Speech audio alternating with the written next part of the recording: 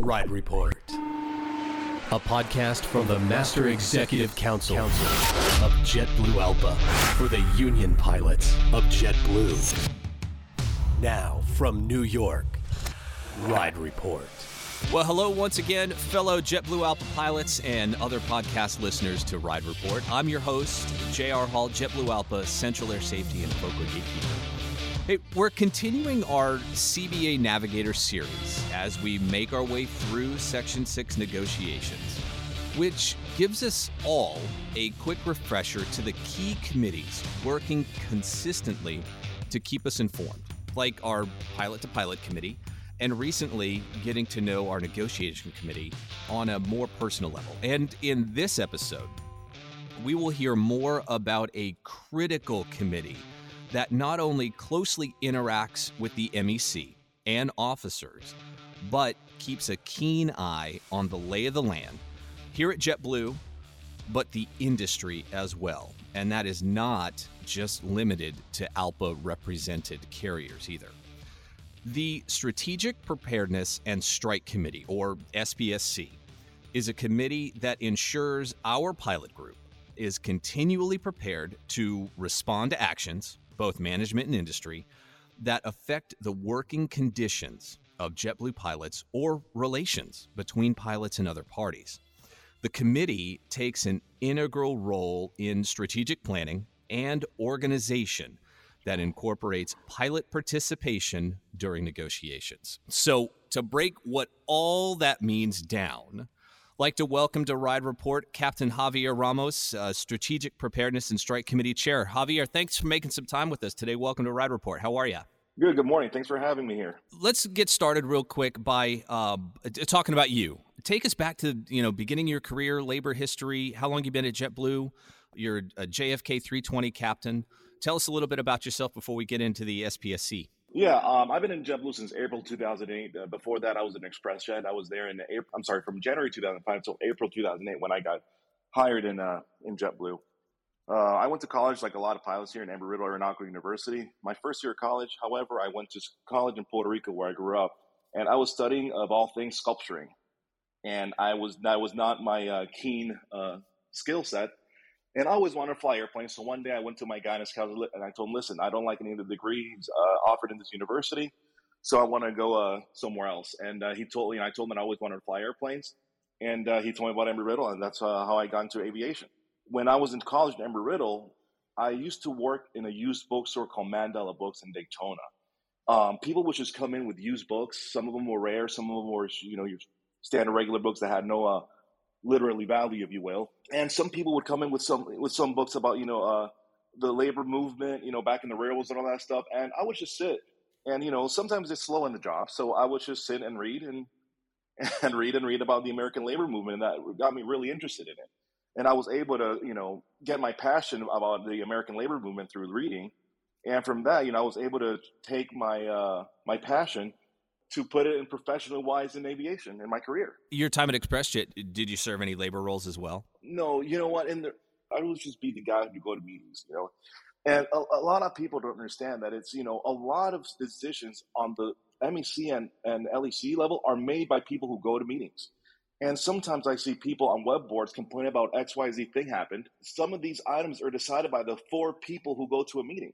Or the resolutions go in place because of the 4 people who go to meetings. And a lot of pilots do not understand the significance of going to meetings. Let's talk about SPSC real quick. How many volunteers do you have? And are there any subcommittee structure as well within SPSC? Yeah, there is. You know what? When you do committee work, you realize that the best resources we have are other pilots.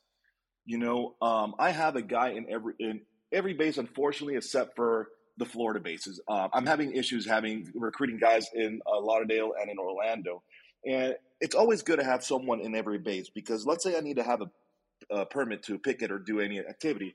I can't just take a plane down to Florida to pick up something. I need someone in my committee who's able to say, go to the airport authority and say, hey, I'm going to pick up this document or what have you, or talk to the local police department, So it's always good to have a person in every base in my committee. Right now, I probably have 8 members, Some of them, you always have your foot soldiers who do a lot of hard work, and then you have the ones who, whenever we have a striker picket, they'll be, for example, like the line supervisors, the guys who make sure that everyone is following the circle correctly.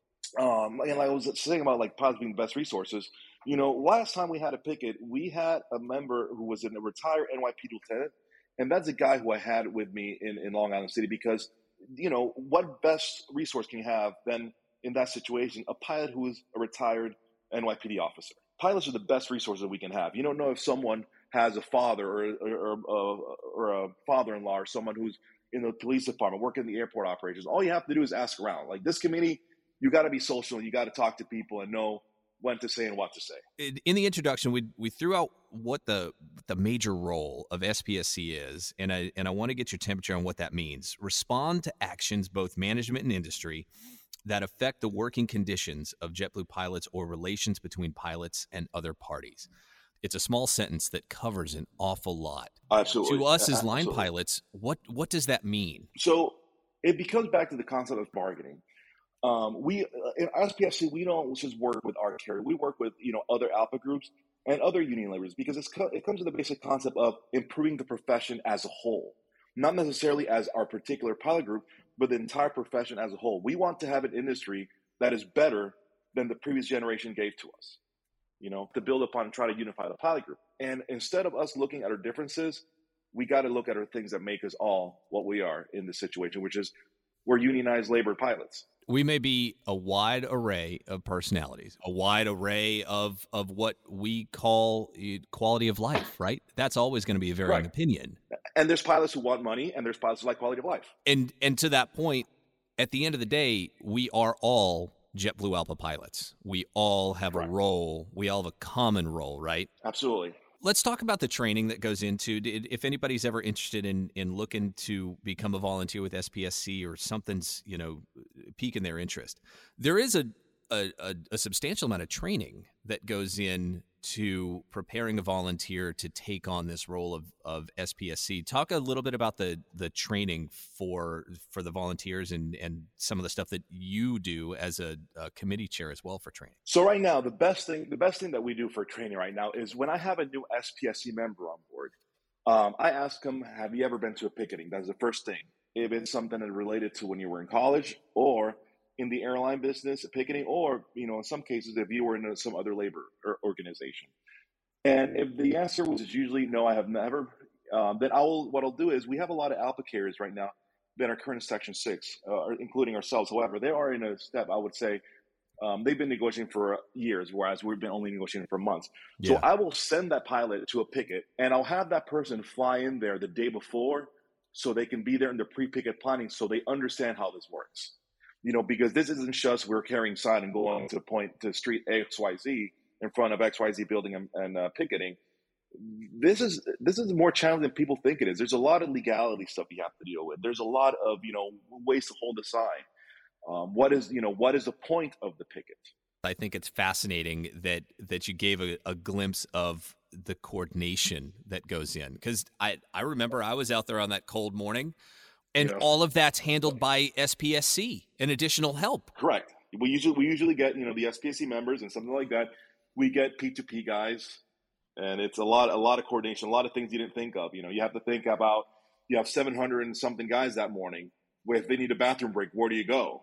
So these are things that a lot of really small things that a lot of people don't think of. When it comes to SPSC, if you look at SP and then SC and drew a line kind of down the middle, I feel like that's a pretty good example of what the committee accomplishes. And to go to the first part, the strategic preparedness element of that is break that down for us a little bit more. And I would imagine that is trying to or continuously trying to facilitate unity building events. Correct. Pub events, family awareness event. In our case, what we did rallies. Nowadays, what a lot of airlines are doing, they're doing these live stream events. And it actually started, the modern one, I would say, started in WestJet. Christina Thompson is their SPSC chair, and she is brilliant. So what they did during the pandemic, they did a live stream virtual picketing event of all of WestJet's hubs in Canada. And a lot of ALPA and non-ALPA groups have been adapting their strategy, and it works. The visuals on those are excellent. To that social media point, leveraging that, we're publicly voicing our opinion. Correct. And nowadays with things going viral, it's a great tool. I was in the picketing event in Manhattan with Alaska Airlines. Their COO was given a speaking engagement at the Wings Club. And Wings Club is like basically, it's like a flying club, and the video went viral. Someone recorded of her coming to, and instead of her having that stern look of having sympathy, it actually caused the opposite. While our brothers and sisters at Alaska are continuing to press ahead, we were also there to help them. That's also another role that SPSC plays, right? Yeah, they do. And to be honest with you, a lot, I've lived in New York for 20 years now. And I, living here, I know a lot of police officers or, people, with a lot of resources. So to be honest, a lot of these carriers, like Alaska, that don't have a base in New York, they always get a hold of me because I always point them to what police department you have to talk to, who do you have to call. And when I help them in doing that stuff, usually it's reciprocated. So if, let's say we have LAX, a picket at LAX, they already know who we have to talk to, who we have to call, where can we picket and all that stuff. So that's why it's always good. That's why we always cooperate with each other, because if we need a resource from one city, we always, we're a phone call away from getting a hold of the right person. Let's talk about family awareness real quick, which is a subcommittee that's under SPSC. They're responsible for quite a bit of unity building as well. Give us a breakdown of what family awareness does on a daily basis in setting these things up. So family awareness is based on a very simple concept of most important family decisions are made with a significant other in the dinner table. If you, let's say, want to buy a house, want to buy a car, and you have this financial decision to make with your significant other, you don't do that by just showing up buying the thing cash. You always, there's table issues, dinner table issues. When we do these family awareness events, we want the spouses to mingle with each other because they realize, hey, I'm not the only one facing this. Because you know what, when we're on a 4 or 5 day trip, our significant other is the person who holds the fort in place while we're away. Absolutely right. Absolutely. And that's what we do in these family awareness events. We discuss with the spouses what's going on, because a lot of times a lot of spouses, to be honest, they always think that it's just their husband complaining, but they realize that it's all of us. Javier, I want to transition to now the other half of SPSC. But so when it comes to the strike committee, Ned, I want to set the table here because it is unfortunately very specific when we get to this realm, but that there is an awful lot of time that is packed in between the first disagreement and where the SPSC that strike component of your committee gets actioned, right? Correct. And unlike a lot of people think, if we're on strike, I'm not getting flight pay loss or any of that stuff, or, I'm just a line guy like everyone else in this situation. I just have to obviously organize the strike and see what we do, where we do it, basically. And we don't know how long the duration is going to last, so whereas we do a picket and a rally, it's a 1 day thing, but when we're on strike, that's an everyday thing, until we get the contract. Is there planning that's already taken place between SPSC with the work that you guys do within the committee and the MEC and the officers as well? Is that something that I would imagine? We're always ready. We're always ready for striker picketing if we have to. Last time around when we were picketing, you always try to intend different methods to see how you get pilot unity. And the methods I'm not going to say because I'm not going to say what we did last time. But we have to always try different strategies to see what works and what doesn't work. Fortunately for us, Brian Dawson did a really good job when he was the chairman in rallying up our pilots. But we are always prepared to strike and picket if we ever have to. We've taken a little bit of time here on Ride Report to learn a lot more of the interior work that takes place within the Strategic Planning and Strike Committee, SPSC, talking with Chair Javier Ramos. I mean, from watching current events, planning, supporting the MEC, supporting our pilot group. Javier, thank you so much for making some time here on Ride Report. Absolutely. As we close out, any last minute words for the pilot group? Yeah, as I mentioned before, a lot of, we like to tell people, please stay away from the social media platforms, don't get yourself into unnecessary troubles. There are reps. There's MEC members, LEC members. That's what they're there for. That's their job, to guide you to the right person. They chose to be the person to go to our pilots, not a web forum. If you have a question, ask your local council. If they don't know, they'll definitely point to the right direction. That's what they volunteered to do. Captain Javier Ramos, SPSC Chair, thank you once again for making some time for us. We look forward to seeing you back here in a future episode of Ride Report. Absolutely.